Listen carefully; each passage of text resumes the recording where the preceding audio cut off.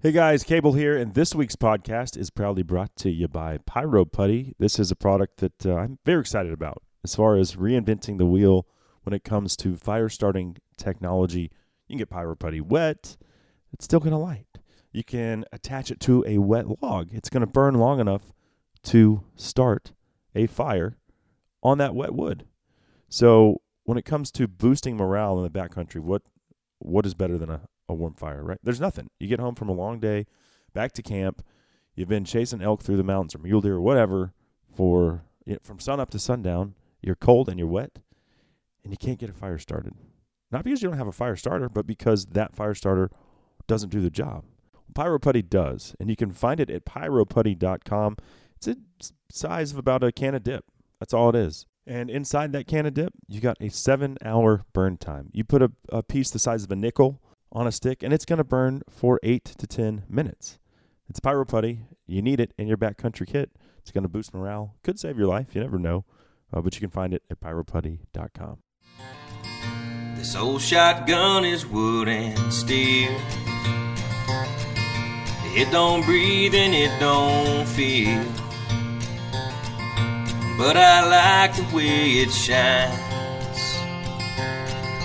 in the frosty morning light. The most dependable. Good morning. Cable Smith welcoming everybody to the Lone Star Outdoor Show powered by Dallas Safari Club. Thanks to Lone Star Beer and Hoff Power Polaris as well, our longtime presenting sponsors. That is this guitar, one of my favorites from Justin Bowerman. I don't think you can find that anywhere. That is an unreleased tune that he sang over here at the studio one day. But if you are dead set on acquiring an MP3 of that, hey, shoot me an email. I'll send it over to you. I don't think Justin would mind. And actually, he's not even making music anymore. I wish he was, because he has certainly a knack for it, no doubt about that. Anyway, I am so glad to be here talking hunting, fishing, the great outdoors, and all that implies with you fine folks today. It is a treat week in and week out to be able to call this a job. And we got a great show lined up for you today. So, you know what to do by now. Pull up that stool a little closer to the campfire. Pour yourself another cup of coffee out of that beat-up old thermos, because we are ready to rock and roll. And off the top, we're going to talk about the lost art of shooting at running game. A longtime outdoor writer, John B. Snow, the shooting editor for Outdoor Life magazine, will drop by, and we'll break down one of his recent articles published in Outdoor Life that focuses on that topic. Like, when did it become ethically frowned upon to shoot at running game? I don't understand it. This is how the first hunters that came to North America got by. You think that they really gave a damn if a deer was still or if a turkey was still? No. See food, shoot food. That was the mentality. Now we have evolved. Our weapons have gotten better. And so there's a lot of factors that, play into why folks are more apprehensive about shooting running game these days. But there's still plenty of states that do deer drives and countries where they do wild boar drives and, push game towards strategically placed shooters that have practiced shooting at running targets. So it's not like it's totally obsolete, but fewer and fewer outdoorsmen and women have mastered that skill. I have done it from time to time, and we'll even talk about some of my successes and failures with this practice. So shooting at running game. Interesting stuff coming up with John Snow here in a minute. Then a special in-studio treat. Longtime friend of the show, Zane Williams, will be here with some brand new tunes off of his latest record, The Oak Tree and the Weed. So cool stuff coming up with Zane. And, of course, Zane and I have had more failed hunting expeditions than you can shake a stick at, specifically those longbeards. Whew, I tell you what, we've given it hell going back. I don't know how many trips we've done over the years, at least 3 or 4. We've never even so much as gotten into the game with a gobbler. It basically reflects how my entire 2019 spring season went. It's almost like Zane was there in spirit with me, bringing bad karma, bad luck on all of those hunts. So we'll reflect on some of our past hunting experiences They haven't all been bad, but certainly when we've gone after turkeys, we can't even buy a gobble. So I guess all there is to do is just look back and laugh at those experiences that, at the end of the day, make you want it that much more. I know Zane is much more enthusiastic about killing a turkey today than he was 6 years ago when I took him out to Squaw Mountain Ranch. And actually, he met me there, and he hunted for a day and a half and then left. We didn't have any luck, and then 2 hours after he left, I sent him a picture of 2 longbeards that I just smoked. So that's the way it goes for Zane. But one thing we always manage to do is kill plenty of cold beers and whiskey and hear some great music, and that's what we're going to do today, minus the alcohol, of course. I don't know. If Zane wants a Lone Star, I might offer him one. But certainly we'll take a listen to some brand new music as Zane will have his guitar here with him. So excited about that. That's what's on the docket for today. Going to be a good one, no doubt about it. A couple other things to mention since I'm headed to South Africa this week for trip number 3 with John X Safaris. I've got a John X Safaris cap and sweater all the way from South Africa. We're going to give this combo away today, and all you have to do is email the word Safari. That's Safari to LoneStarOutdoorsShow@gmail.com, and we'll get you entered to win today's giveaway. Also, follow John X Safaris on Instagram. They're always posting great content, both from the hunting and also the conservation aspect. So, cool stuff on their Instagram page. Check them out. Let's go ahead, take a quick break. When we come back, outdoor writer John B. Snow joins us to talk shooting and running game on the Lone Star Outdoor Show. All I want is what I had. I'd trade it all just to get her back. She's moving on, but I guess I'm not. Yeah, we all want what we ain't got.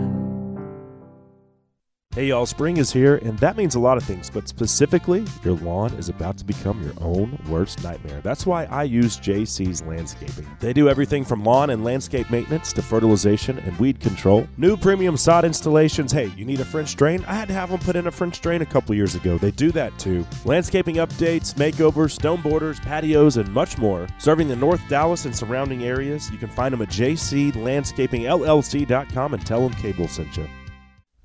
Far across the deep blue water lives an old German's daughter on the banks of the old River Rhine. There I loved her and left her, now I can't forget her. She was my pretty Fraulein. All right, Cable Smith welcoming everybody back to the Lone Star Outdoor Show, powered by Dallas Safari Club. That is Fraulein, Coulter Wall's latest. Love that rendition of the 1957 tune, written by Lawton Williams, but originally sung by Bobby Helms. Of course, there have been a litany of other artists who've recorded it over the years, but I think Coulter Wall and Tyler Childers do it best on that version. Anyway, thank you guys and gals for being here today. We are all set to talk a little hunting with longtime outdoor writer John Snow. Not Game of Thrones, by the way. Pop culture hasn't done him any favors. I might tease him a little bit about that during the interview. But the editor of Outdoor Life and Field and Stream, the shooting editor, John Snow, will be here in just a second. But first, this segment proudly brought to you by Dallas Safari Club, the worldwide leader in big game conservation. I'd like to personally invite you to go to our website. It's just biggame.org. Look around a little bit, and you'll see that this group of folks are passionate about education, protecting hunters' rights, and conservation. And DSC continually puts their money where their mouth is. If they weren't, they wouldn't be supporting our show. I guarantee you that. So check them out, biggame.org. With that being said, let's bring on our first guest, joining us now to talk about the long-lost art form of shooting, running game. It's my pleasure to welcome outdoor writer John Snow to the show. Yeah, thanks for having me here. It's my pleasure. So First of all, obviously I know that you're the shooting editor for Outdoor Life and Field and Stream magazines.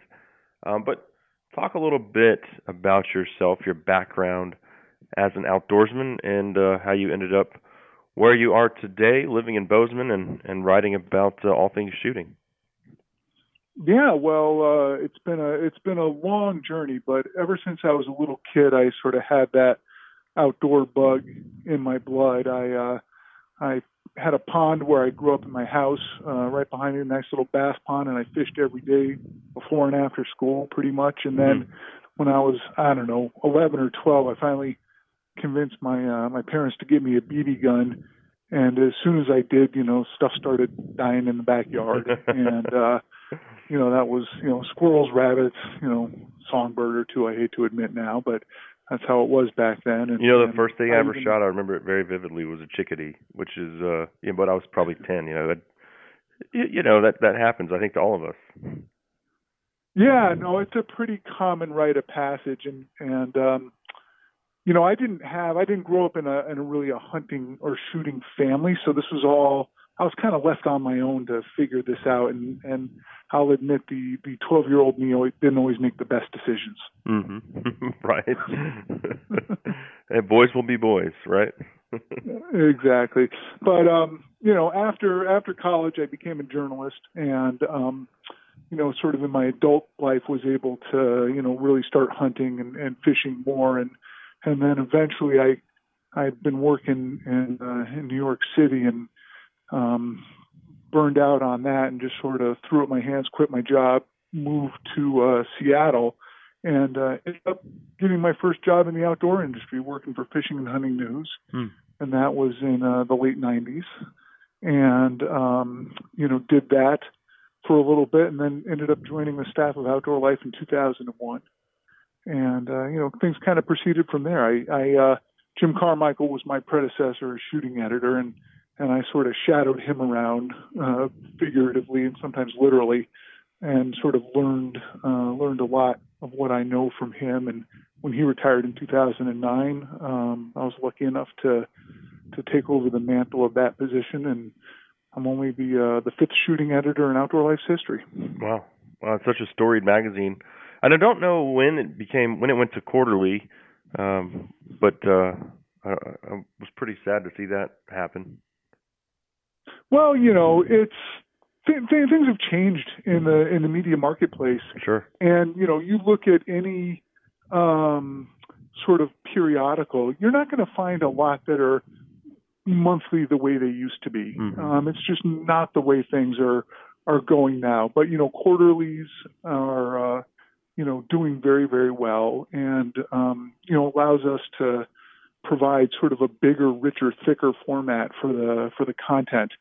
And if you actually count up the number of pages of stories and stuff we're doing, it's the same as what we were doing before. We're just doing it in these sort of denser packaging that I think is actually superior. But as an old print guy, of course I want to see print be king forever, but we do a lot of cool digital stuff too. Right. And that's where a lot of our effort goes these days. Absolutely. Yeah. I mean, it is a lot thicker. I did notice that. I guess this one that mentioned the article that we're going to talk about today was probably the first one I've picked up since it went quarterly. So I was like, man, that's a pretty healthy looking magazine.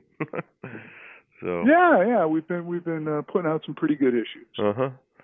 Well, okay. So then you lived in Seattle, and you've been in Bozeman for like 9 years. You said off the air, and I think that's kind of like the maybe the place that I keep seeing a lot of professionals in the outdoor industry moving to. Yeah, it's really become quite the destination. I mean, it's always had a solid outdoor culture here. We've got Simms Products is based out of here, and Kenetrek Boots and Schnee's and Mystery Ranch were all here.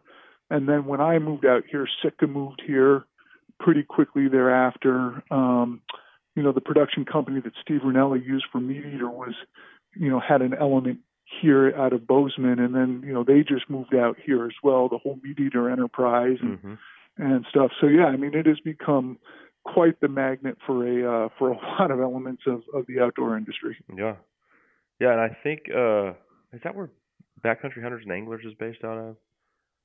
BHA is based out of Missoula. So Missoula. That's right.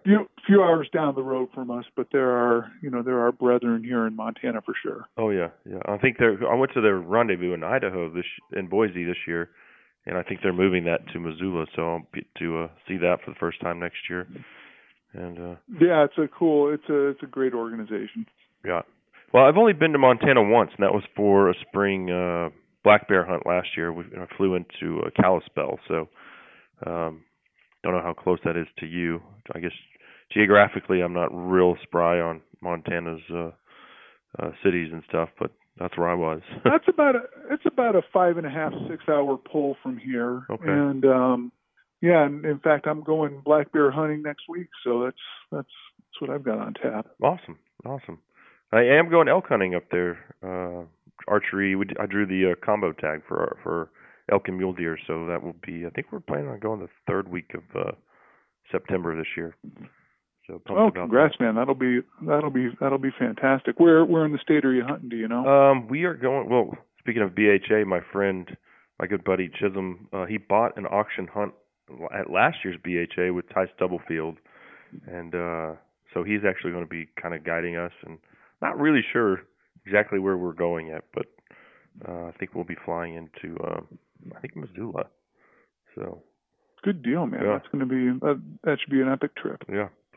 Well, so what I want to talk about today is shooting running game, and I read this article you had written, how to shoot running game, and it got me thinking.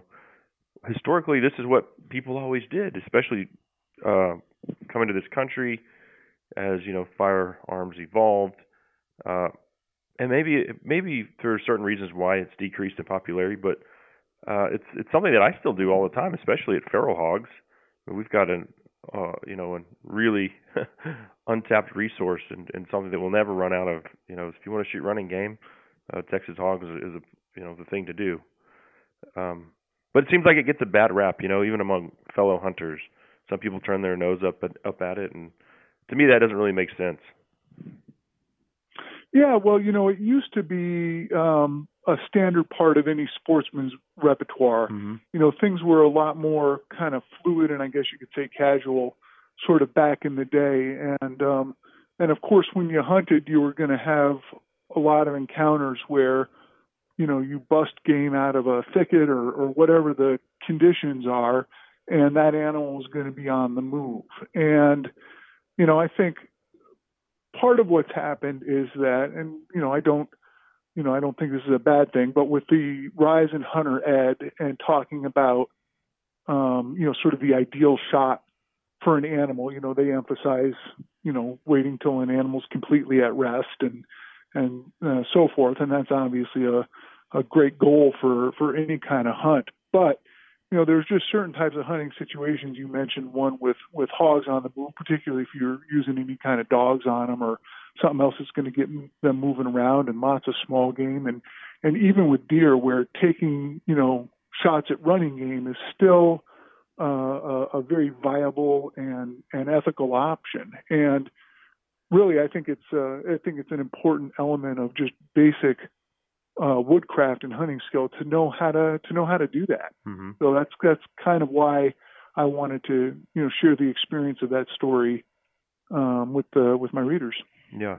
Well, so I think part of it is because, so like you said, we've kind of evolved more from hunting out of necessity. Like, hey, if I don't shoot this deer, we're going to go hungry. So I'm going to take that shot if he's running. I don't, think about 150 years ago. Okay. Yeah, you're going to take that shot. Now, we all know we're probably not going to starve if we don't shoot that deer. It's going to be okay. Yeah, exactly. I mean, I think that there was a whole different set of motivations and priorities, and if you had a crack at an animal, by God, you were going to take it. Mm-hmm. And I think one of the other things that's also changed is that we're seeing maybe a little bit of a return to some of these styles of guns, but for a long time, now, our guns have sort of gotten heavier and bulkier, and, they're sort of optimized for shooting off a rest or or a bag or something, and we've lost a lot of them have lost some of those sort of handling characteristics that make them fun to shoot in a more dynamic situation, like on moving game. Right. So I think that's a factor too. And kind of coming up with other reasons, and I was just racking my brain, like, why else has this gone away? Do you think the evolution of optics kind of has created that as well? I mean, used to, people didn't have a scope to look through, so of course you're going to be shooting a lot of free-handed open sights, and that probably lended to having that skill set. Whereas today, like you said, these heavier guns made for arrest, you've got the best Vortex scope on there. I think maybe that the optics thing has something to do with it too. I definitely agree with that. In fact, I think even more specifically, if you look at sort of the rise of variable power scopes and scopes with higher ends of magnification, 9x, 12x, 14, whatever, a lot of people, I think, particularly when they first get into this, they're like, well, more is better, so I'm going to just crank that scope up. And a lot of guys will end up shooting at, and practicing with their scopes on higher levels of magnification, and there's a sort of a comfort in that. But, and so what I've seen when, trying to talk about this and teach people is that a lot of people are uncomfortable shooting at lower magnifications. They feel like they're giving something up when they dial their scope down, when in fact you gain quite a bit. And I certainly rarely recommend people shooting with their scopes set at the higher level. You really don't need that much magnification to accurately place a bullet. And when you dial back on a lower magnification, you have a better field of view in there. You can kind of see what the game is doing a little bit better. You can spot the game more quickly. Whereas, if you've probably seen this yourself, you've got somebody who's got a scope cranked up and you're trying to point out an animal or see an animal yourself, and with that magnification all the way up, it can be really tough to get on that critter. Yeah, especially after the first shot, the target acquisition, if you're not backed out on your scope, is very, very difficult. So yeah. So I think the availability of those high magnification optics definitely has contributed to the deterioration of those skills. Well, so what animals have you shot while running? We'll start with you, and then I'll tell you the ones that I've shot. And some people might be surprised, I think, at my list, but I'll be brutally honest here. And the whole point of this is that I don't find it unethical. So we'll start with you. Well, I mean, I have shot a lot of hogs over the years on the move. Certainly predators like coyotes. I've shot, at least a handful of deer I could think of that were on the move as well. I've hunted in Africa, several times, and those shots will often be on running game as well. So species there, and then when I did this story in particular, I had gone to Poland. And we shot a bunch of game there, including, roe deer and red deer and wild boar and stuff. So anyway, it's when I kind of tally it up, it's a long list. Yeah, a lot of things, on the move. And so that hunt in Poland, which this article was based off of, that was basically a driven hunt where you got beaters and dogs pushing game towards shooters that are strategically positioned throughout the woods or the area that y'all are hunting. Exactly. It's a very ritualized sort of formal kind of deal. And, they've got these specific areas where they will set up, shooters around the perimeter. Usually it's kind of like almost a rectangle shaped area that you end up, kind of hunting. Well, actually, you hunt both the inside and the outside of it, but you sort of set the shooters up around the perimeter, and then you have beaters sort of go down the middle with they're making their noise and their dogs. And you've got a bunch of rules about where you can shoot, when you can shoot, what you can and can't shoot, how far away you can shoot it, and so forth. But it's basically like a circular firing squad with some safety measures thrown in. Sure. Okay. Fascinating stuff. And we don't. I guess we really don't do that much where I live in Texas. You know, most people are sitting in a deer blind or a tree stand or spot and stalk through the woods, which could lend to a shooting running game. But I know that it's alive and well in places like Pennsylvania. I think one of the biggest bucks ever shot in Louisiana within the last 5 or 6 years was a driven hunt. The guy shot it on the run with a shotgun. Pretty sure I remember that story. So it is regionally, I think, still very common in some places. Yeah, it is. I mean, certainly in Virginia, and there are a lot of places, down south in these other areas where they have, game drives. Mm-hmm. And obviously, wherever you've got game drive, you're going to have game on the move. So that becomes, pretty important, skill to master. Otherwise, you're not going to have as much success. Mm-hmm. And so I think part of the question is how does somebody gain these skills to feel comfortable doing this if they've only ever, shot from a really stationary position before? And there's no one answer, but there are definitely a couple of things people can do. For one, shooting shotguns. If you shoot, rabbit targets on a shotgun, I mean, that starts to give you a good feel for what that's like. And, and then, of course, anybody with wants to go hunt with a rimfire and chase after rabbits and stuff can really start to kind of hone their skills as well. And I'm sure that learning that movement as well as, mastering the lead time that you need to put on an animal are the two things that really are going to make or break whether or not you can execute a shot on a running animal. Let's do this, though. Let's take a break, come back, and discuss lead time.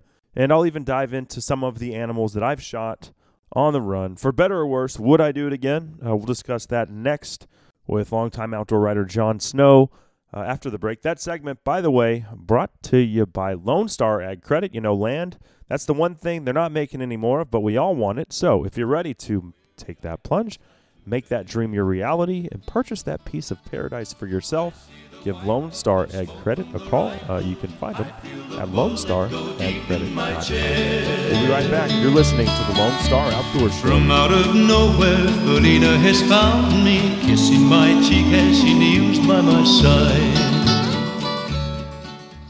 Are you tired of waking up at 2 a.m. to fight public land skybusters? Cable here for Three Crow Outfitters and their new North Texas Duck Club, which consists of over 3,000 acres and 40 water bodies throughout Ellis and Navarro counties. Three Crow does the planting, provides metal blinds, decoys, and posts a weekly scouting report. All you and your buddies do is reserve the property you want and show up to hunt. This opportunity is limited to 10 four-person memberships, so for the waterfowling experience of your lifetime, go to 3crow.com or call 214-641-8097 today.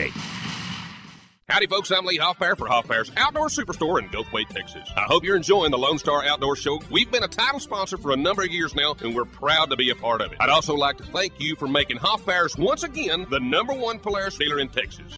Pike County, Illinois, and the surrounding area is hallowed ground for whitetail hunters. And with 21 years' experience, Golden Triangle Whitetails is the oldest outfitter in the state.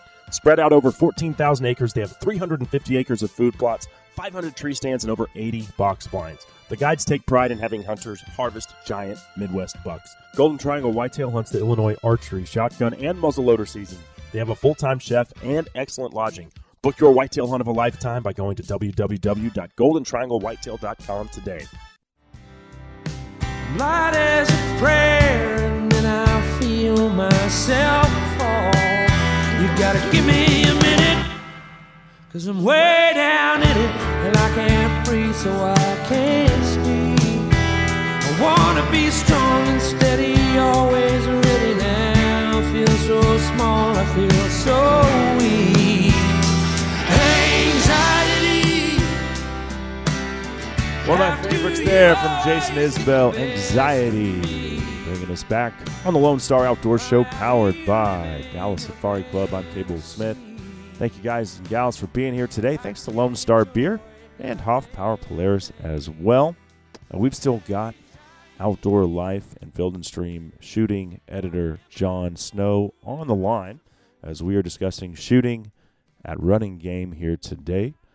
The long-lost art that a lot of people turn their nose up at, which is something I frankly don't understand. We shoot birds rabbits, squirrels. We shoot all kinds of stuff on the move. So why is it frowned upon to do the same at deer? And it's not frowned upon by everyone, but a lot of folks. So with that being said, we'll jump back into that discussion momentarily. First, however, this segment is brought to you by the brand spanking new First Light Sawbuck Pant. I had the pleasure of testing this out down there in South Texas on a recent nilgai hunt. And this thing stood up to, in a place where everything can poke you, scratch you, cut you, these pants performed by keeping that stuff at bay. Essentially, they are a brush-tough climbing pant without all of the weight. So still breathable, and the fit and movement is not infringed. So check it out. It's the First Light Sawbuck, available now at firstlight.com. First Light, go further, stay longer. Okay, well, let's get back into it here with longtime outdoor writer John Snow. John, thanks for sticking around through the break, brother. Absolutely, my pleasure. Say you're shooting at, a running deer at, let's just say 60 yards. Where are you putting that to crosshairs? Assuming you have a scope, or if you just are shooting open sights or whatever. How much lead do you actually need to put on these animals? Well, that's a very good question. 60 yards, with a deer running, let's just say for argument's sake, it's basically going straight across. If it's quartering away from you, that'll change things, a little bit. But 60 yards is pretty close. Mm-hmm. And so what I would do in that case is, first you want to make sure you have a good track on any animal. And the way to kind of do that is to have a really good upright posture and, have it so that really the only motion that you're doing at this point is kind of pivoting at the waist, almost like kind of just a gun turret going back and forth. So if you're kind of nice and upright with that butt of the stock right into your shoulder, that'll kind of minimize the horizontal wobble. You just want to be, or the vertical wobble rather, you just want to be moving in the horizontal plane. And so what I would do is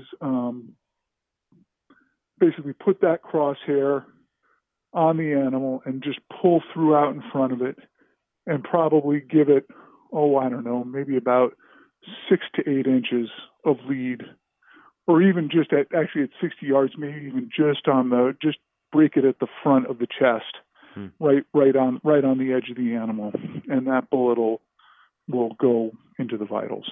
But and the reason why I said 60 yards is just for me, I think the thing about the shooting running game is that a lot of times it's free-handed, and that's a whole nother thing. It's that's really the element of difficulty. It's free-handed, and so you've got no rest. So you've got, like you said, have that upright posture as far as not having a lot of other movements going on with your body. So I don't know, like outside of, I don't know what my max I'd feel comfortable shooting at running game if I was free-handed would be. I think it's that's the thing that's tough to master.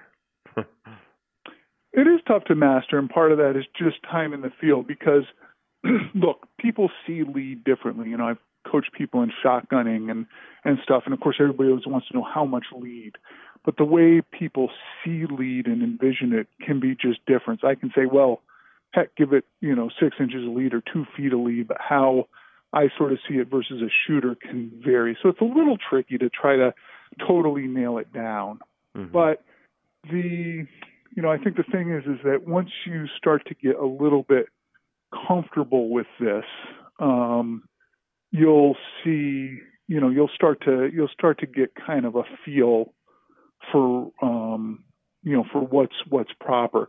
With our deer on the move, for example, if that deer is just all out hauling ass and, just really running hell for leather, you're probably going to need more lead than what I just talked about.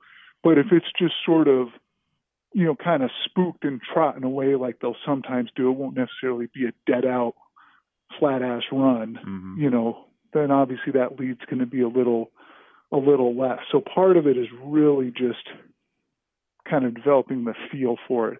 But if you have good mechanics, if you're swinging that rifle, you're nice and steady, just swinging it in the horizontal plane. This is where you can use the horizontal crosshair to your advantage. Just kind of, putting that in line with the basically the center of cutting through the center of the deer's body. So you're right in the vitals there. Mm-hmm. You have a nice smooth swing, good trigger control and follow through, and just keep that barrel moving. Those are the things that are going to help you connect. Right. Well, so I guess I said I'd give my list, and so I will. The first animal I probably ever shot that was moving was my first whitetail buck. And like you said, you didn't really grow up hunting. I grew up more fishing. My dad was a bass fisherman, still is. He lives for it. And so I didn't really discover guns and hunting and shooting until probably after most kids, I would say, right about the time I left after high school. So basically somebody dropped me off in a deer blind and said, you can't shoot anything that's inside the ears. That was the only instruction I got.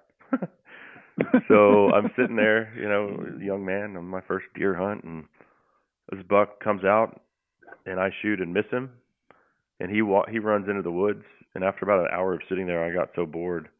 I'd been duck hunting, was kind of my thing back then before deer hunting, and so I was like, this deer hunting is boring, man. So I got down out of there. I was like, I'll just go find that deer in the woods, And sure enough, I walked into the woods and he ran out, and I dropped to a knee and shot while he was running, and I shot him in the gut. And then the whole thing was a mess. Then the next thing I did was I saw where he went and bedded down. What do you think I did? Not knowing anything about deer hunting. You probably ran right up to him. Ran right up to him, bumped him, and that was probably like around 9 o'clock in the morning. We finally found him like 3 o'clock that afternoon.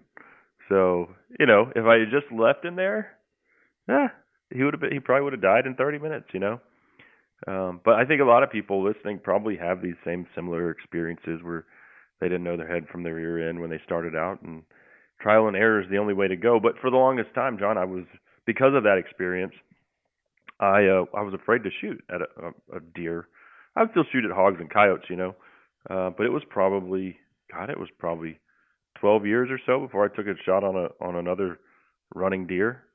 And I had seen these two axis. I was doing a spot and stalk on an axis buck, and him and his buddy were walking up a hill towards me, and I kind of crawled up to these cedars, and knowing which way they were traveling, well, they reversed and came around. I look over my left shoulder, and he's standing there 30 yards looking at me, and I, pretty quickly turned and tried to get a shot off before he could move, and I didn't know if I hit him or missed him, and so he started running off, and next thing you know, the fourth shot hit him right in the neck, and he just dropped dead at like 100 yards.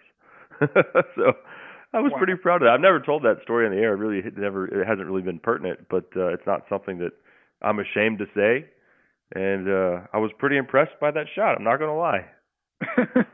Well, it feels good when it connects. Oh, yeah. Hell yeah, it did.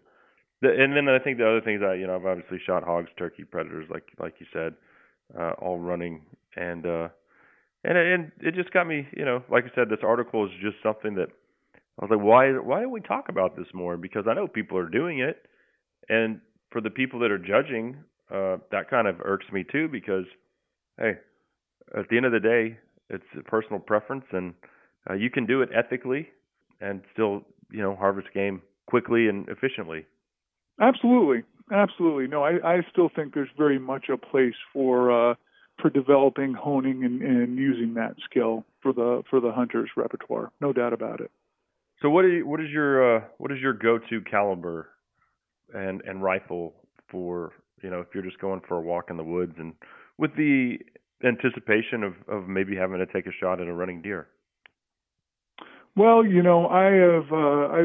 I've shot and killed a lot of stuff with the 6.5 Creedmoor over the last 10 years or so, mm-hmm. and have a tremendous affinity for that cartridge. I've killed a lot of stuff there, and it's such a shooter's cartridge. So that's the thing I like about it. Nice, mild, easy recoil, very accurate, just fun to practice with. It's a type of round that makes you want to go out and shoot more, even if you've got a lightweight rifle. traditionally, you know, back in the days when I was hunting more with lever guns and stuff, I've got an old Marlin 336 and 35 Remington, and that was kind of my woods gun. And I love the way that rifle handles, and that cartridge just, you know, with a 200 grain round nose in it, I mean, that just puts them down. It's just a great, you know, and for closer in kind of handy shots where you might have a shot in brush at, you know, something busting out, you know, pretty close range, that's a hard one to beat. So those are a couple of my go-tos. And then for a long time, I used the 280 a lot. Big fan of the 280. And, you know, have used that with a lot of success over the years. So, but you know, it's hard. I don't get to just shoot one cartridge or one gun anymore. Of course not. You got to shoot them all. I feel bad for me. Yeah, but I got to shoot them all. Well, so let's wrap it up with this. If you come across another hunter, and I think this is, I've always thought this is the biggest issue within our community, is that hunters, because you're never going to change the anti-hunter's mind. They're a lost cause. The people on the fence, those are the ones we really need to be concerned with. Maybe they don't hunt themselves, but they're cool with us doing it. But it's when hunters want to kick each other in the nuts repeatedly because one does it differently than the other that I don't understand. So if you come across another hunter who starts to give you crap about it, what is your response to them about shooting running game?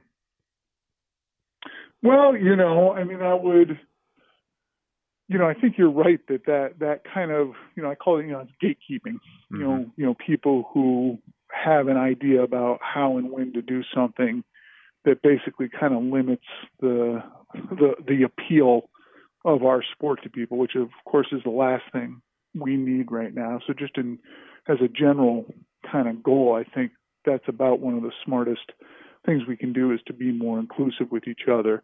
So even if, you know, somebody comes and challenges me on that, you know, I'm going to be pretty respectful and just say, hey, look, this is a, you know, we shoot at moving birds. You know, see, the thing is that they'll, if you started to pick it apart, there are certain things they probably would shoot at moving. Would Absolutely. Shoot at a coyote on the move, a hog on the move. How about a rabbit busting out? You know, it's like, oh yeah. It's like, okay, well, so if you're comfortable doing that, why not be comfortable doing this? You still have to own the shot. It's a bigger target. Every time we pull a trigger, we own that shot, right? You know, that's our responsibility. And part of that is just gaining the confidence and the sense about what you can do. And again, if you use the right equipment and you use the right technique, and you don't, you know, for example, like I said, you don't crank your optic up to a high magnification, you keep it nice and low and good form and stuff, it's a very effective and, to your point, ethical technique. So that's kind of what I would explain. Okay, right on. Well, hey, brother, it's been certainly great visiting with you. I look forward to reading your next piece. And do you have any social media outlets where folks can follow along? Yeah, you know, I've got, you know, certainly the Field and Stream and Outdoor Life Facebook pages. You'll see a lot of my stuff there. I'm on Instagram at John_B, as in boy _snow. They can follow me there. So those are two good ways via Facebook or on Instagram. And I really appreciate it, man. It's been good catching up with you. Absolutely. I mean, you're the original Jon Snow, long before the Game of Thrones. That's right, damn it. You get that a lot, I'm sure. My goodness. Oh yeah, no, it's been 8 long years. You're glad it's over. Yeah. Awesome, John. Well, hey, thanks again, buddy. We'll talk soon, I'm sure. Yeah, thanks, Cable. I appreciate it. All right. Outdoor Life shooting editor John B. Snow. Great visiting with him today. That segment proudly brought to you by All Seasons Feeders and Blinds. And I keep telling you, for anyone who has their own place with a stock pond on it, with, you know, you're growing those big bass, catfish, crappie, whatever, introducing the kids to fishing, you want to grow them big, well, you need to check out the Dam Fish Feeder from All Seasons Feeders. You put the Dam Fish Feeder on your dam, and you feed your damn fish. It's that easy. It's the All Seasons Dam Fish Feeder. You can find it at allseasonsfeeders.com. Up next, my good buddy, singer, songwriter, honky-tonker extraordinaire, Zane Williams drops by the studio. You're listening to the Lone Star Outdoor Show. It ain't my boots or my cowboy hat now. My baby loves me for my pearl snap. They really drive her wild. She can't resist my country western style. In the market for a compact track loader? Then check out the Bobcat Advantage, where Bobcat track loaders squared off against other brands in a variety of tests and challenges. Whether you're looking for performance advantages, uptime protection, or quality design, Bobcat compact track loaders are the best built machines in the industry. But don't take our word for it. Watch the videos at bobcatadvantage.com or see Bobcat machines in person at Bobcat of Dallas and Louisville, Fort Worth, Cedar Hill, Longview, and now McKinney. Visit bobcatofdallas.com or call 469-586-0000. I'm Craig Boddington. I'd like to invite you to become a member of Dallas Safari Club, one of the world's leading hunting and conservation organizations. As a member, you'll receive Game Trails magazine, a monthly newsletter, and invitations to our monthly meetings and special activities. Join Dallas Safari Club, an international organization based in Dallas, supporting hunting and conservation worldwide. For more information, call 800-9-GO-HUNT or visit our website at www.biggame.org. Left a beer bottle, rattle on my pistol, on the seat of my Chevy pickup truck. And I'm taking these gravel roads as fast as my truck will go. I'm running like a scared white-tailed buck. Cable Smith, welcome everybody back to the Lone Star Outdoor Show. Chris Knight, Becky's Bible, bringing us back here. And that one is pertinent. Well, Chris Knight is anyway, because that is where I met our next guest. It was, 9 or 10, almost 10 years ago. I had just started the Lone Star Outdoor Show, and Zane Williams had just moved back from Nashville to the North Texas area and was starting his singing, songwriting career in Texas, and we became fast friends, hit it off, and have enjoyed quite a few hunting and fishing experiences along the way. And Zane is here in studio, so we will get into some brand new music and talk about some of our recent failed hunting excursions. Zane brings bad luck, let me tell you. But before we do that, this segment proudly brought to you by Lone Star Beer, the national beer of Texas. Whenever Zane and I embark on one of those guaranteed to be failed outings, there's always at least, a nice cooler of cold Lone Star beer to come back to at camp. Lone Star Beer, the national beer of Texas. And so now, without further ado, let's bring him on right now. He is here in the Lone Star Outdoor Show studio. Zane Williams, always a pleasure, my friend. Yeah, thank you. Good to be back. Didn't clean up for you. It's a mess, and you call this a mess? yeah. So obviously, I think we're pretty good friends at this point. Been brought together by a love of music and the great outdoors. Yep. And not only did I not clean up, but like usually I have a pretty good outline. I mean, I think I have Zane, welcome to the studio. How's life? How's your family? Written down for questions. I think we can pretty much freelance it at this point. I imagine I'm pretty good at just blabbering. Yeah. So how is the family? They're good. They're good. My son Buck is 9. My little girl Gentry's 6. They just got out of school for the summer. Jody is my wife. We've been married 18 years, and she's I think she's happy for summer.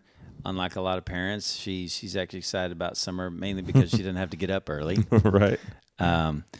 So that's cool. And then Buck was out there mowing the yard for the first time today. So that was an exciting milestone. $5? Yeah, $5 is he brought up the figure $5. He's gonna renegotiate that sooner. We thought that later. What's funny is that so I had this sweet old man named Texas Terry that was mowing my yard, and he was a fan and a friend and a buddy, and he passed away a few weeks ago, and so I was like, I didn't know what to do. Do I get somebody new or have Buck start doing it? But I didn't know if he was too young, so I went out and bought a lawnmower and a weed eater, and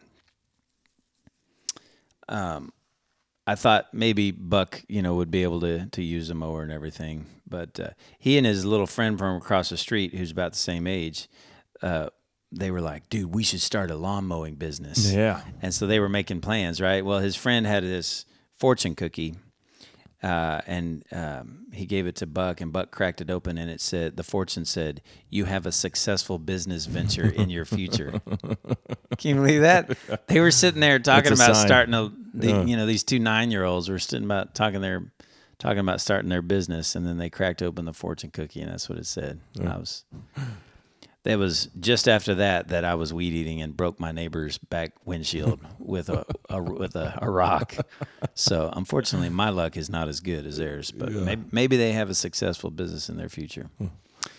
Right on. Buck's got to successfully mow our yard a few times and we'll see if he maintains his. I offered Henry $10 to just do the front yard.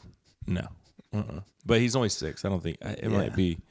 I don't know. He might be too young to handle the mower anyway. Yeah. But so I was out there yesterday doing it. Yeah.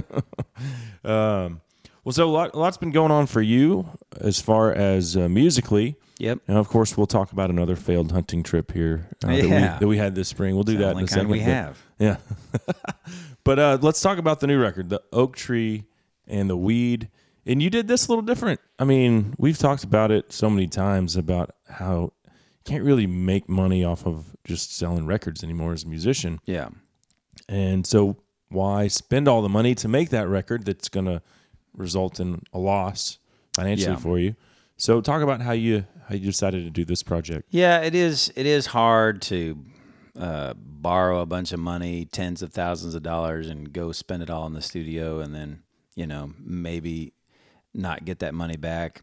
So that was part of the reason for doing it the way I did. The other part of the reason is I kind of had all these songs sitting around on my computer that, I don't know, they were just a little bit more folky feeling, a little bit more storytelling songs that just kind of lend themselves to a simple production. They don't need like a bunch of big drums and electric guitars and stuff. Mm-hmm. So I kind of had in the back of my mind that I would make an acoustic record someday with some of these songs.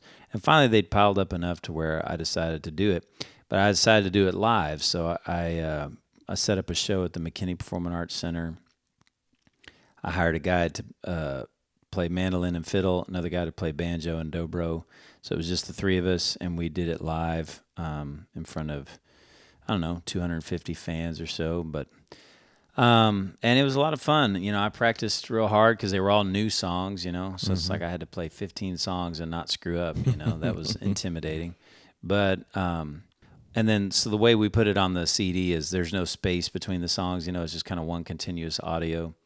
And so hopefully when you listen to this CD, you basically just feel like you've got a seat. It almost, the way we mixed it audio-wise, you don't feel like you have a seat in the audience. You feel like you have a seat on the stage with us. You know what I mean? Like you're sitting next to us as we're jamming on an acoustic show in a theater. And so it's definitely a completely different vibe than any CD I've ever put out. But if you like just things that are sort of down home and real, there's no auto-tune on this. There's no, moving stuff around or manipulating it in the studio like it's so easy to do these days. It's just the three of us dudes playing some tunes, and yeah. And I've got the CD right here, which is great because I still have a CD player. Yeah. And I'm going to take that CD player on the airplane to Africa this week. I'm going to listen to this nonstop. And actually 19 songs on here, so we've got some of those are intros. I think it's like 16 songs. 16 songs. It's 15 new songs, and then we did Ride With Me as an encore. Right on. Well, I'm still listening to CDs. People give me crap. I think half of anyone under 25, when I pull that thing out, and I still travel with it all the time. Why? Because I get to have people like you bring me CDs. Yeah. And also because to get songs that I want to play during the show into the computer, I have to burn them onto a CD and then rip them into my recording software. There's no other way around. I can't just go to iTunes and just say import songs into Adobe Audition or whatever. So I still rock that Panasonic CD player. I think it's probably 20 years old. Well, we sell most of our kids CDs. Don't have never even seen one. Yeah, it's like a relic. Yeah, and I mean I listen to CDs when I'm in my van sometimes, and then a lot of my fans like to buy them just because it's something to sign, Mm-hmm. And then you can obviously go home and rip it onto your computer and put it on your phone or whatever from there. But my truck's paid off. It's got 150,000 something miles on it, and it has a CD player. Mm-hmm. I don't think they're putting CD players in new trucks. I'm real pissed so. when I have to buy a new one. There's pros and cons, I feel like, to a lot of the new technology they're coming out with. I'm kind of a fan of backup cameras, so that you don't right bump into stuff. Yeah. Or like my worst nightmare, be like, if you have a toddler or something, like them playing behind your car or something. That's the stuff of nightmares. So a backup camera, if they can avoid that, that sounds great to me. But some of this other stuff where it like tells you what to do or automatically slows down or whatever, I don't know. Let me make the mistake, right? Yeah, I'm a little nervous about that. I mean, have you heard about like those airplanes, those Boeings? The reason they crashed is they put an automated update into the software that if it sensed that it was anti-stall mechanism, to where if it sensed that the nose of the plane was too high, this would take over and lower the nose of the plane. Well, then what happened was the sensor that says what the pitch of the nose was malfunctioned and was giving a reading that was saying that the nose was too high. So this other thing took over and pushed down the nose, even though the nose was level. You've got a computer just pushing down the nose, and there was nothing they could do about it. Yeah. Just freaking killed them all. Yeah. That's terrifying. I hope I'm not getting on that plane here in a couple days. Yeah. I know it's a big I'm ass pretty boat. sure they've grounded those. But I don't know. And I mean, like I said, one day maybe these are the growing pains that the industry has to go through to like I kind of like the idea of I kind of like and kind of don't like the idea of the automated cars. I like it in the idea that I'll be able to sit around and practice my guitar and hopefully will eliminate a lot of traffic accidents, and all that stuff is great. And you can sleep and stuff instead of having to drive. That's awesome.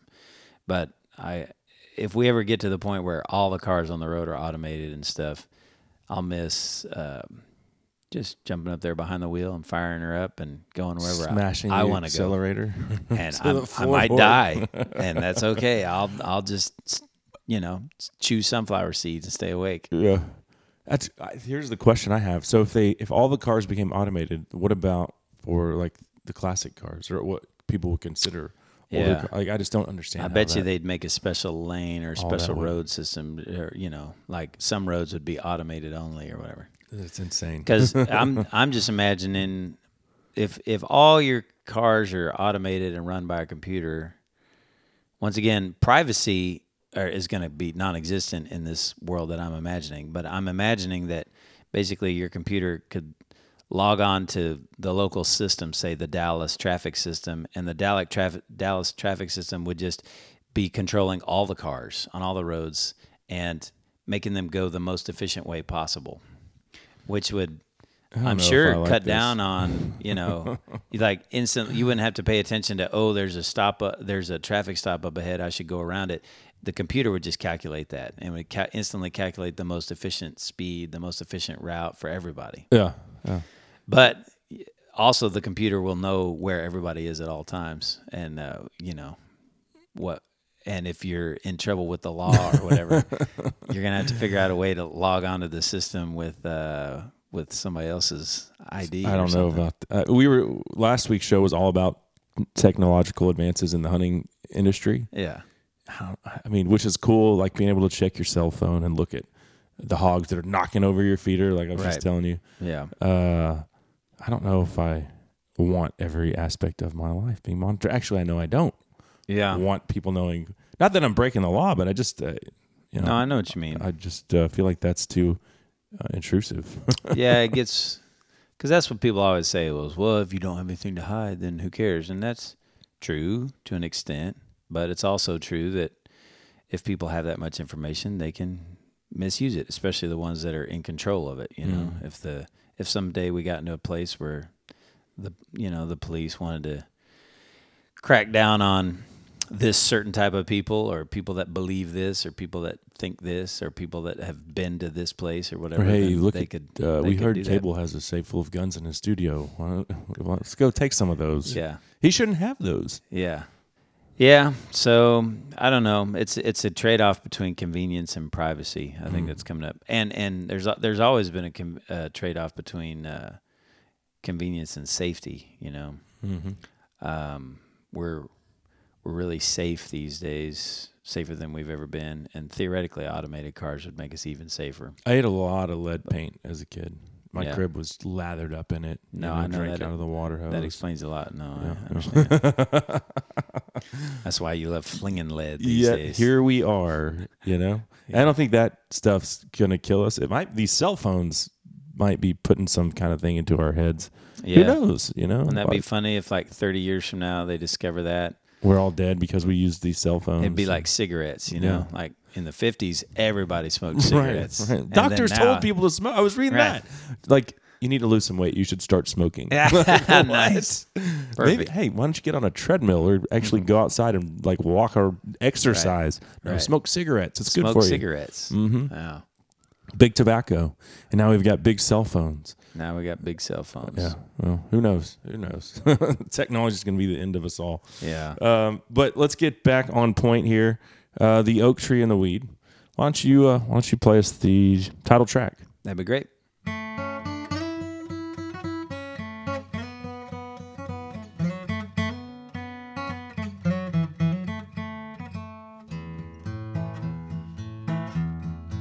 My precious darling daughter with your curls all in a mess, lie down a spell and let me tell you a story while you rest. It's a tale about a couple of sprouts, each grown from a tiny seed. One was a baby oak tree and the other was a weed. Well, spring came with its heavy rain and that weed got an early start. He grew up quickly, but he was prickly and hollow in his heart. That oak tree, he was tiny, just a twig and not much more, but there was something strong about him, something sturdy in his core. Well, summer came and that weed was the biggest, baddest thing around, soaking up all the water while everyone else was turning brown. He was quite the sight at his height, riding near 6 feet tall, and all the pretty wildflowers loved him best of all. But then summer turned autumn, and the green leaves turned to gold. One clear night when the moon was bright, there came a freezing cold. A killing frost crept across that meadow and cast its spell, and in the morning there lay the weed, withered where he fell. Well, winter that year was bitter, cruel and icy cold, and the snow piled up in drifts along the fence line by the road. And if anything was living, it was hidden out of sight, hunkered down and hoping just to make it through the night. Da da da da da da da da da da da da da.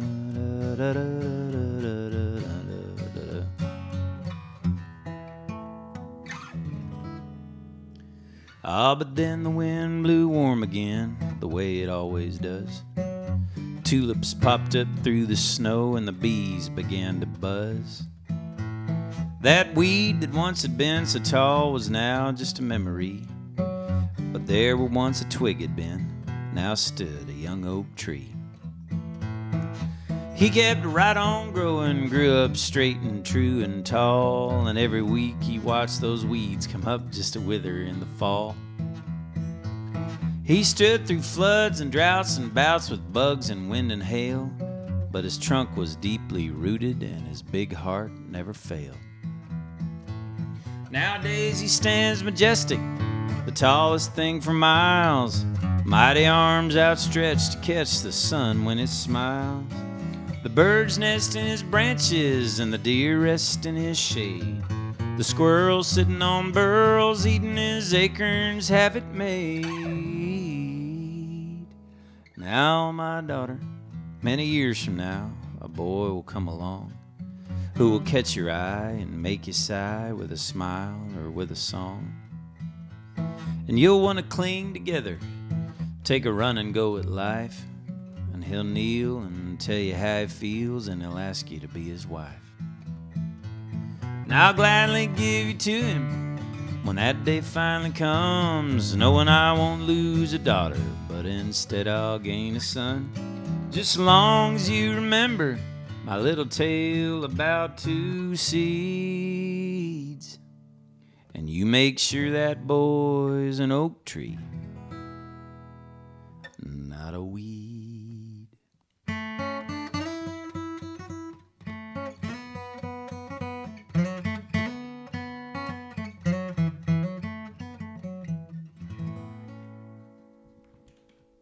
Yeah, buddy.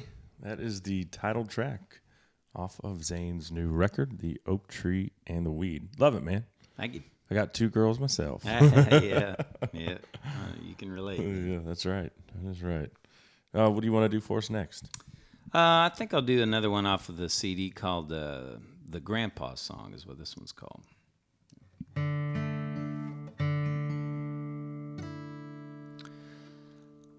Grandpa, I miss you sitting in your chair, and the way that the world made sense with you there. I thought I was ready to tell you goodbye, so why can't I hold back these tears in my eyes? Damn if it don't make me feel old. To these kids, you'll just be an old story that gets told. Could you look down and show me the way? I want to be strong as you were someday.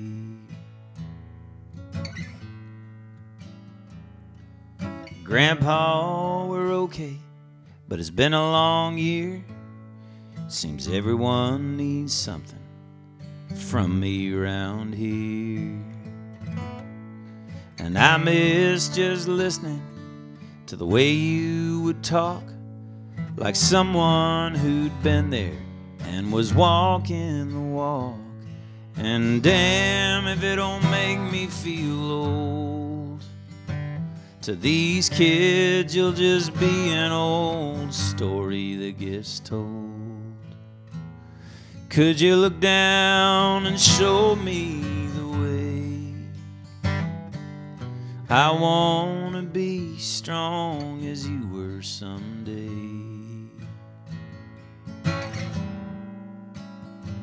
And I know I ain't living the way that you did. I am no longer that freckle-faced kid. I've wandered in shadows and shades of gray, but I remember how you taught me to pray. Grandpa, I miss you sitting in your chair, and the way that the world made sense with you there.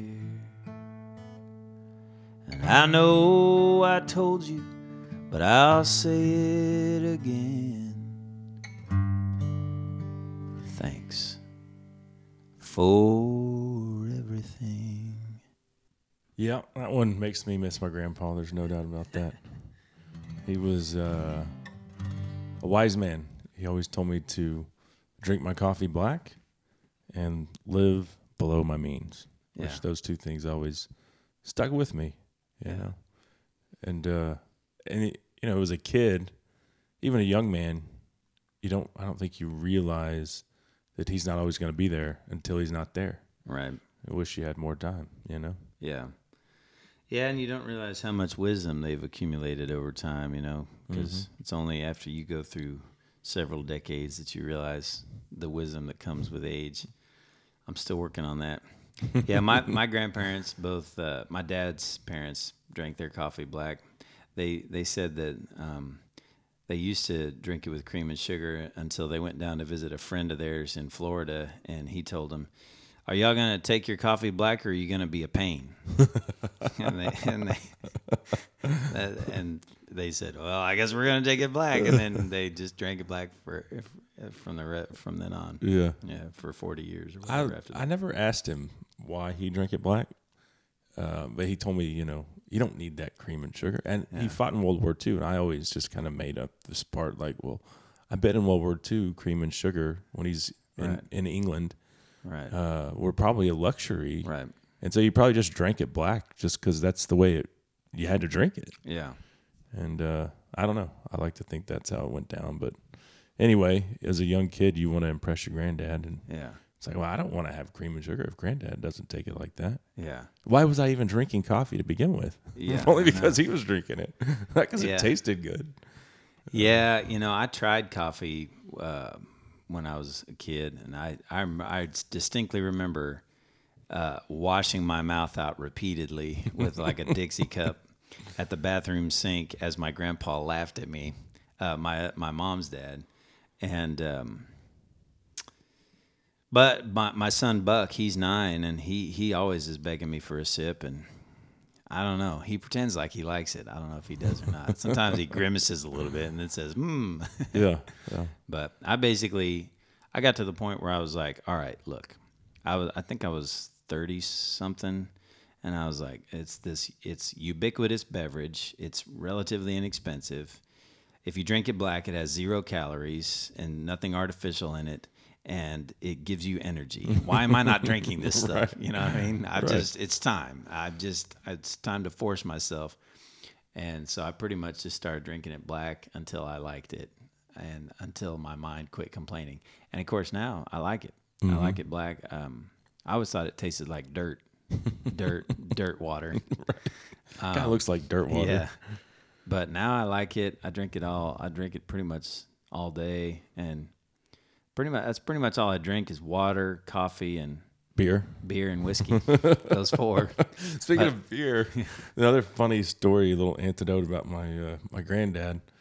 I never really saw him drink a lot of beer, but he was like, his lawn was meticulous. Like I think he was out there. We were talking about off the air how you broke your neighbor's back windshield with your weed eater. Yeah. And like my grandfather was probably out there with scissors, like manicuring, doing his edging. And sometimes he had like the yard of the month. That was a big thing back in the day where he lived in Houston. But anyway, he liked a cold beer after he was done doing his yard work. My parents didn't drink, so I was never around beer until I went to Catholic high school, Yeah. We grew up Baptist, went to Catholic high school. They'll teach you how to drink Catholic high school. But the first beer I ever tasted, I went into the fridge in his garage. That's where he kept his cold beers. And I opened up, I'm probably like in 2nd grade, opened up I think it was a Budweiser, took a drink of it, spit it out, and then set the can back in the refrigerator. Right. And like an hour later, it's like my parents come up to me, did you drink a beer? I was like, no. They're like, somebody did, and Granddad didn't do it. So I was like, yeah, I did. It tasted terrible. Yeah. Yeah, I mean, it does taste terrible, Stay away from it, kids. It's terrible. Terrible stuff. We gave Buck a... Can I get you a Lone Star, by the way? Well, yeah, you get over the taste of it. Yeah, beer has actually been the same thing for me, where I used to not like the taste of it. Now I enjoy it. And I've kind of gotten to the point now where soft drinks taste a little too sweet to me. Oh, they're gross. But yeah, we gave Buck a sip of wine the other day because he was. I was playing at a winery and he was begging for it, and he likes to talk about how awful wine is, how it's the worst beverage ever invented or whatever. I'm just like, that's fine. Yeah. Let's take a quick break here. When we come back, Zane and I will rehash our most recent failed turkey outing, among other things, plus hear another brand new tune. And that segment was brought to you by the new Pulsar Thermion Thermal Rifle Scope. It is available now. And what separates it from previous models is that it is designed to fit any 30 millimeter scope rings. So if you want to put a thermal optic on a bolt gun, this is the thermal for you. It's the Thermion. You can find it at pulsarnv.com and save 20% off your order if you use my promo code Lone Star. That's Lone Star at pulsarnv.com. We'll be right back with more from Zane Williams. You're listening to the Lone Star Outdoor Show. After one long siesta, I came wide awake in the night. Hey y'all, Chris Letzinger, online sales manager at Cinnamon Creek Ranch here, reminding you we're not your typical archery club. We're a one-of-a-kind archery facility with indoor and outdoor ranges, full pro shop, and 6 different 3D courses. Cinnamon Creek was designed by hunters for hunters. Located in Roanoke, Texas, we have over 200 3D targets to hone your archery skills. Call 817-439-8998 or visit us at cinnamoncreekranch.com to visit our new online store. That's cinnamoncreekranch.com.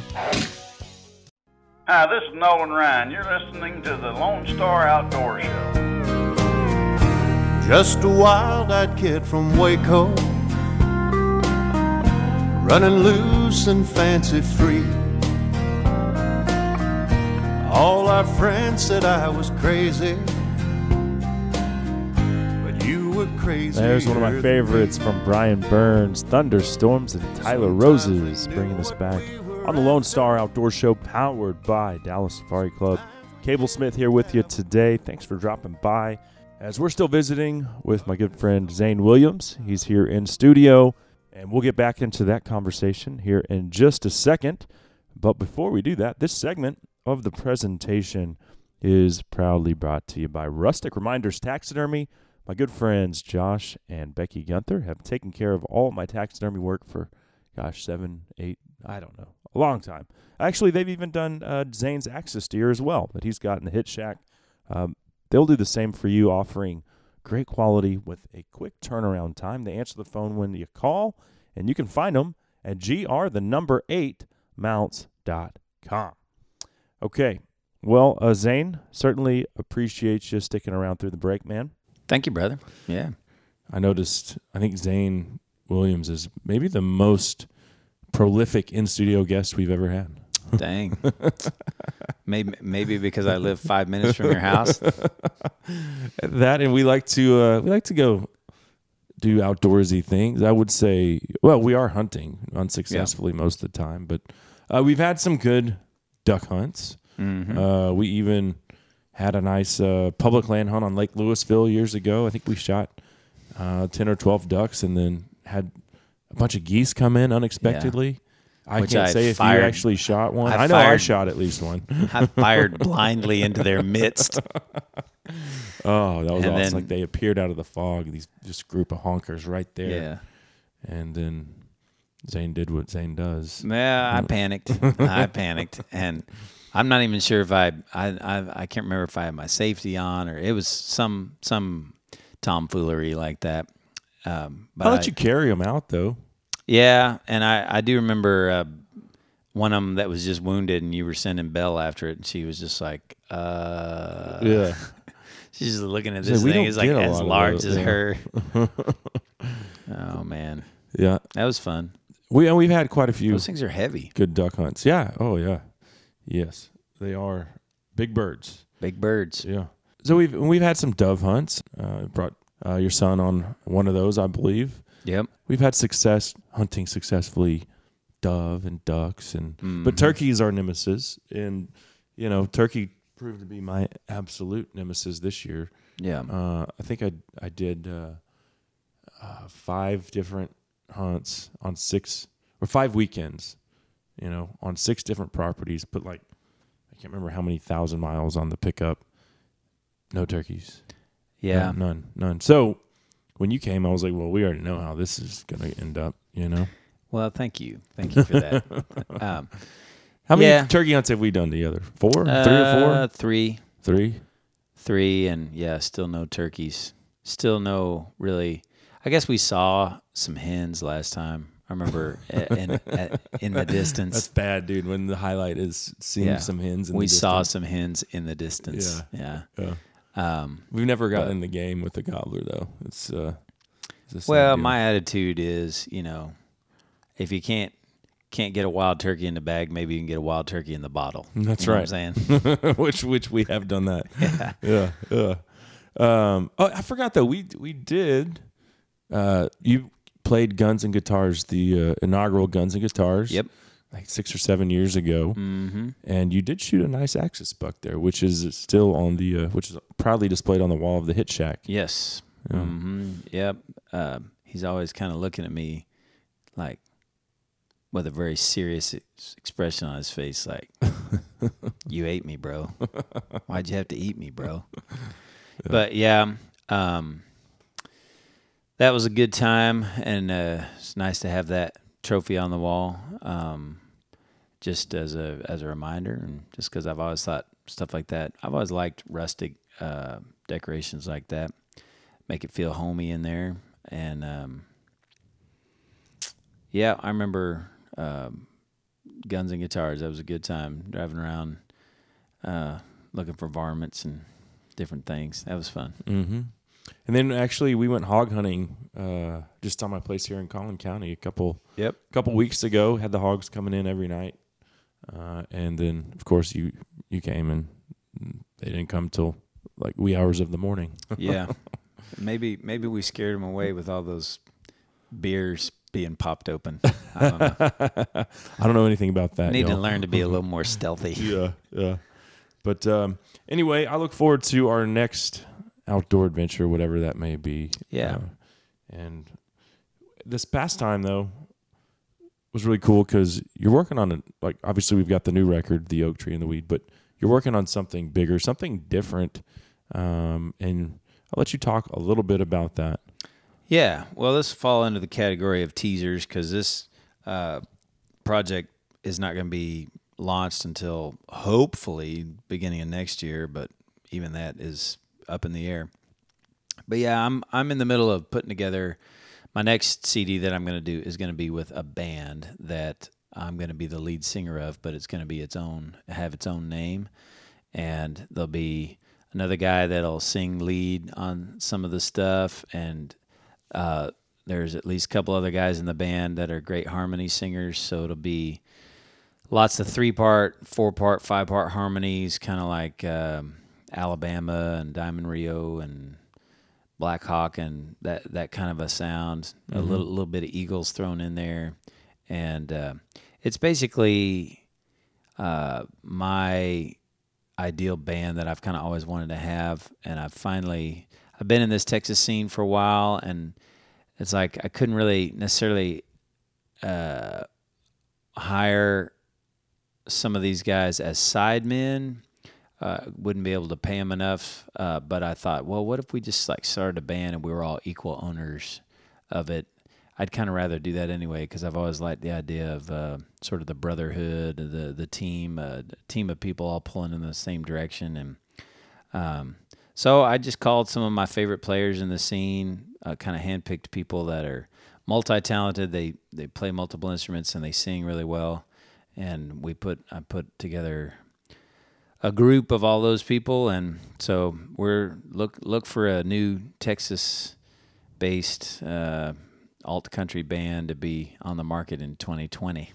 Awesome. Yeah. And you played a couple. I mean, you guys have already recorded some stuff, and you at that last turkey hunt we did. Yeah. We were actually, I think, killing the wild turkey. Yeah. And you played a couple of those for us. Yeah. I think one of them's even on my Instagram TV, but certainly excited about that. It's gonna be different, man. It's gonna be different for you, I think. You've been it's been the Zane Williams band for, I mean, as long as I've known you, 10 years you've been, grinding. Yeah. And that's, it's fun too. And I'll still definitely do the Zane Williams stuff at solo shows. It remains to be seen, how depending on how well the band does and stuff, I may just focus on doing just the band stuff for a while. Mm-hmm. But yeah, I mean, I wrote for all the songs that we're working on for the new CD. I wrote them all or co-wrote them, and so it's not going to be a huge difference than what I do now, but it's a little rootsier, I'd say, and a lot more harmony driven, and that's really fun for me because I've had a lot of great harmony singers and musicians on my records. It's not that hard to like call up somebody that's super badass and have them play in the studio. Mm-hmm. You know, you just got to pay them for a day worth of their time.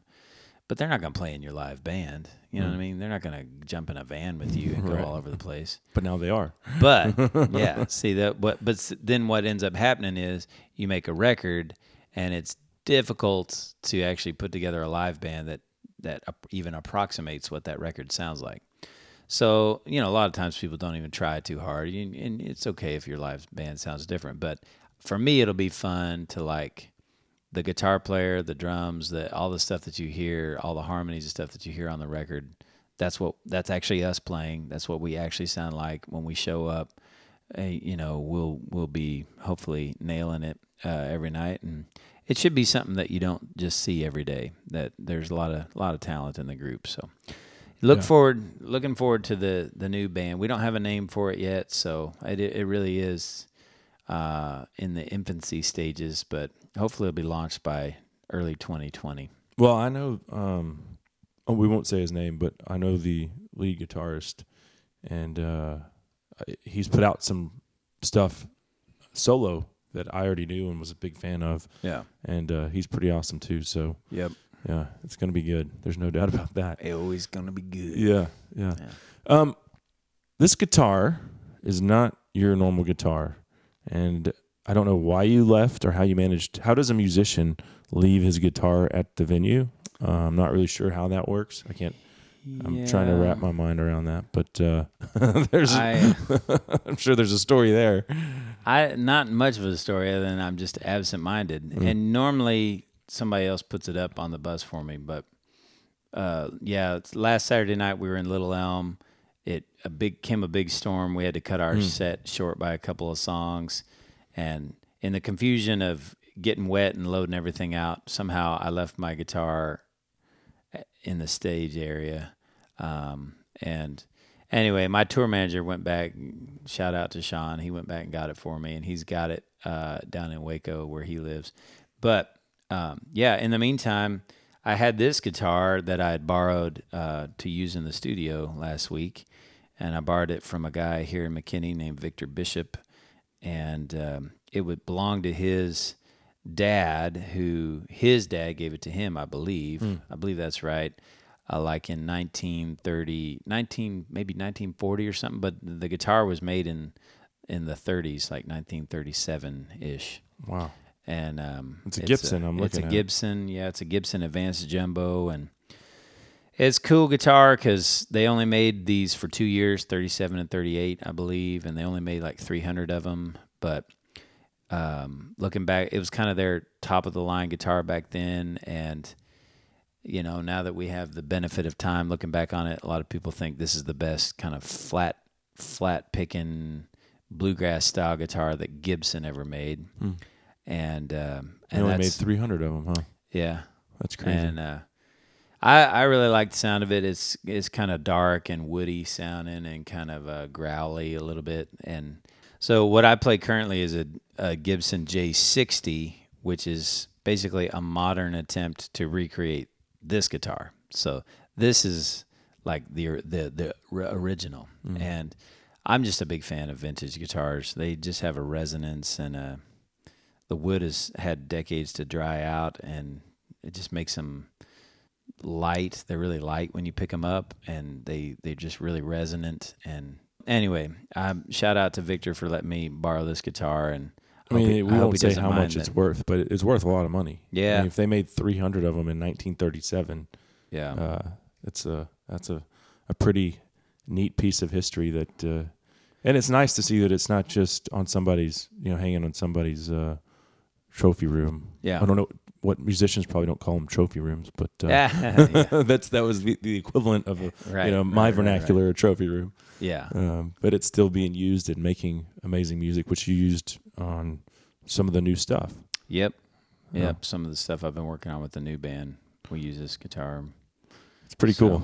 Yeah. It's. I'm sorry you have to give it back. Yeah. Well, it's got the same type of appeal as like an old gun. You know, when you hold a piece of metal and wood that was handcrafted back in a time when I feel like the process of making it was probably slower and a little bit more handcrafted and meticulous. Attention to detail. Yeah, attention to detail, and they just built things to last back then a lot more. That the quality of workmanship is part of the appeal, and then just the fact that it's that old. I mean, yeah, it's just to think about where it's been and what it's seen. Who's pretty played cool. it? Yeah, pretty neat. Well, let's wrap things up here, Zane, with one more off of the new record, The Oak Tree and the Weed. What do you want to do for us? I think I'm going to do one. It's called very autobiographical tune. It's called People Like Me. Awesome.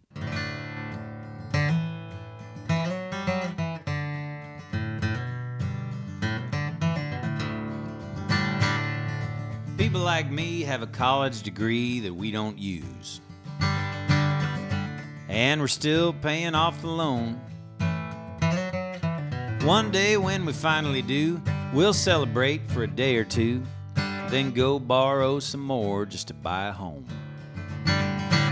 You see, people like me are poor, but we ain't starving. In fact, quite often the opposite is true. We'll try being vegetarian for, maybe a week and then fall off the wagon in a pit of barbecue. Where it's one more day here in the good old USA, and I pray that she will stay forever free. I've got a little to spare, and I do my best to share like I should. Life is good for people like me.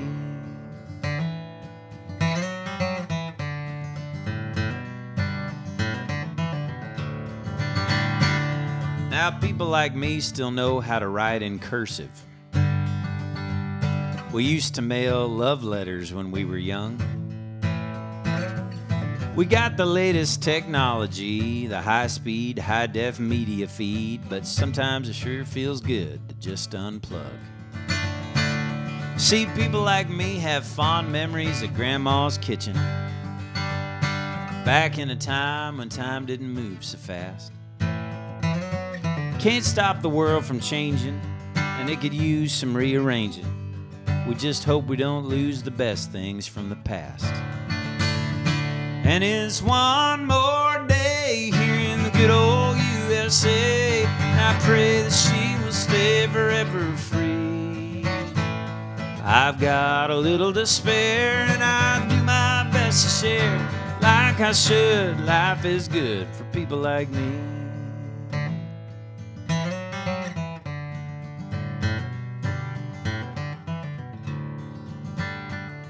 Now, not everyone agrees with people like me, but that's okay, we don't expect them to.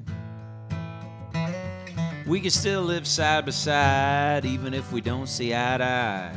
People like them, people like me, and people like you.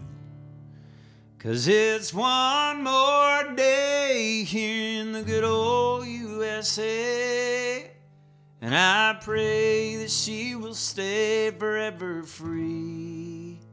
I've got a little to spare, and I do my best to share like I should.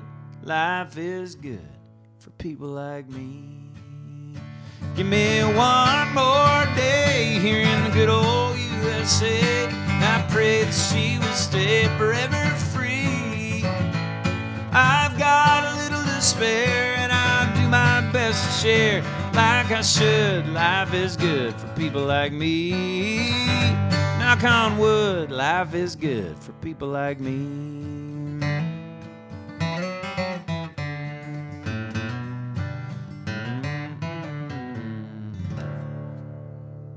Love it, my friend.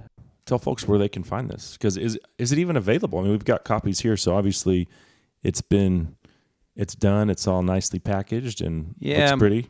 I think what we're going to do is you can get the physical CD off my website, and I'll be selling them at shows, and we're going to do that for a couple weeks, and then I'll put it up on Spotify and Amazon and iTunes and all those places here in a couple weeks. So If you're a digital-only type of person, just be patient, wait a couple weeks, and it'll be out shortly. Or if you're like me and you've still got a CD player. Yeah, or if you just feel like donating a little bit of your money to the cause, then get on my website and you can buy one off my website. Perfect. Well, Zane, I appreciate it, man. Always great to have you in studio.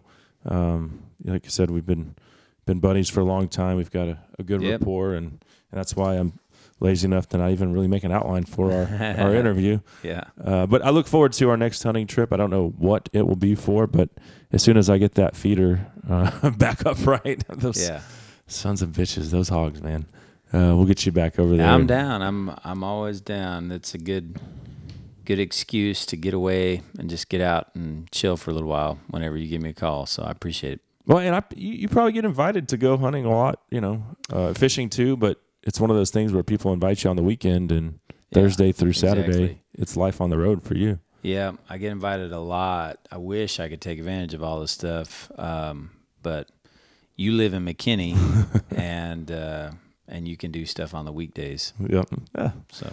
Well, right on, man. Well, hey, certainly enjoyed it, Zane. All right. Thanks, brother.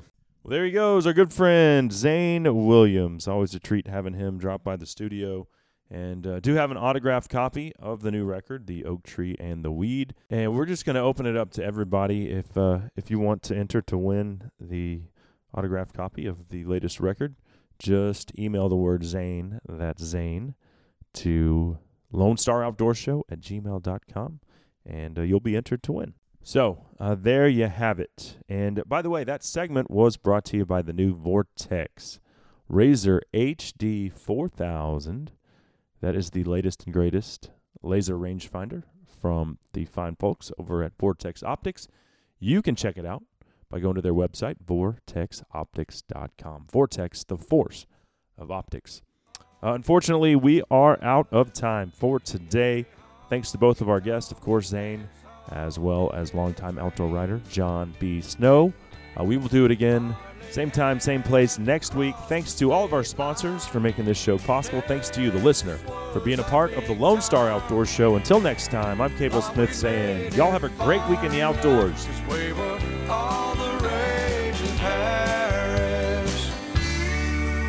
Bob Wills was a hero to us all.